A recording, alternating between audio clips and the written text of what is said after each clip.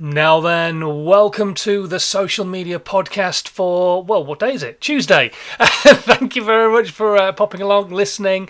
How are you doing? This is Simon here, and today we're going to be talking about Chinese Language Day, or at least how it connects to your social media, and you'd be surprised. The Social Media Podcast with Simon Scholes. Tips, hints, and great content ideas.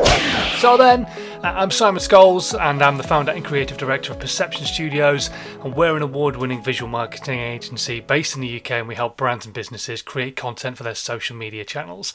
However, a few years ago it became really obvious to me that I wanted to try and help more brands and businesses create content.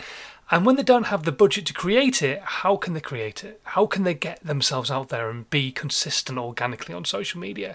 So I went through a process that I've used myself in the past, that I've used with clients, that I've spoken about on stage, and I turned it into a book and called it How to 9 Times Your Social Media. And it's effectively what kind of things can you do on social media for free, my second favourite four-letter word in the world, which is why today I want to talk to you about Chinese Language Day, because one of the things you can do on social media to really make a difference to your reach and who you're talking to is taking a look at your analytics. So many people forget that there are analytics connected to every single social media channel, so you can see who is looking at your content, the demographics, what age they are, what sex they are, and most importantly of all, I think, where they are in the world. So if you've got a really local audience, amazing. You're talking to your local audience, your local brands, your local businesses, your local people. Great, you've got a local community. However, in the past, I've worked with some brands who've never really looked at their analytics, and when we've kind of dived a little bit deeper into them, we've found that they're talking to an international market. And in fact, they're not just talking to an international market when you take it back to them actually delivering their products and so on and so forth, and they talk to their delivery teams, they're actually delivering to an international market as well. And the thing is that all their content has been in English. But what if your international market was actually Chinese, or Arabian, or Indian, or French, or German, or Spanish, or Portuguese? You see, the thing is, without looking at your analytics, you're really not going to understand who your audience, who your community truly is. And the thing is you're going to keep delivering content in English, which is fine, and I'm not saying that's not what you should be doing. But something I learned from Gary Vee and something I learned from working with these clients is that actually delivering in the language that you want to be selling in is a really good idea.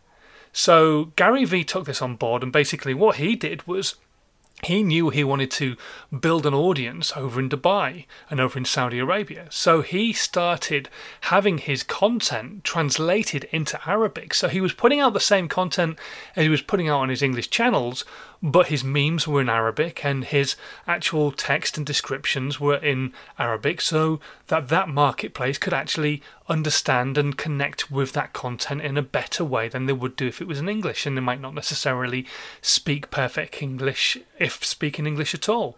So you need to sit down and go through the analytics on your specific social media channels of choice.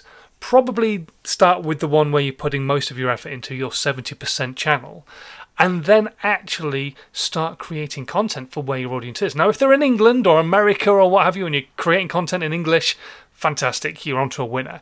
But if they are somewhere that speaks a different language, you've now got an insight into a totally new marketplace that you could be creating content for.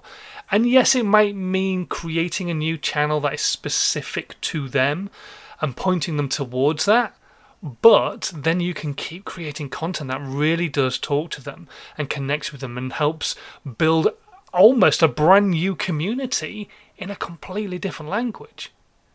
So have a think about it. Sit down after you've listened to this podcast and go through your social media channels and see where your audience are actually from. See where they're hanging out, all that kind of stuff. And yeah, definitely start creating content for them in a different language if you potentially can. Now, I'm not suggesting you use anything like Google Translate or what have you.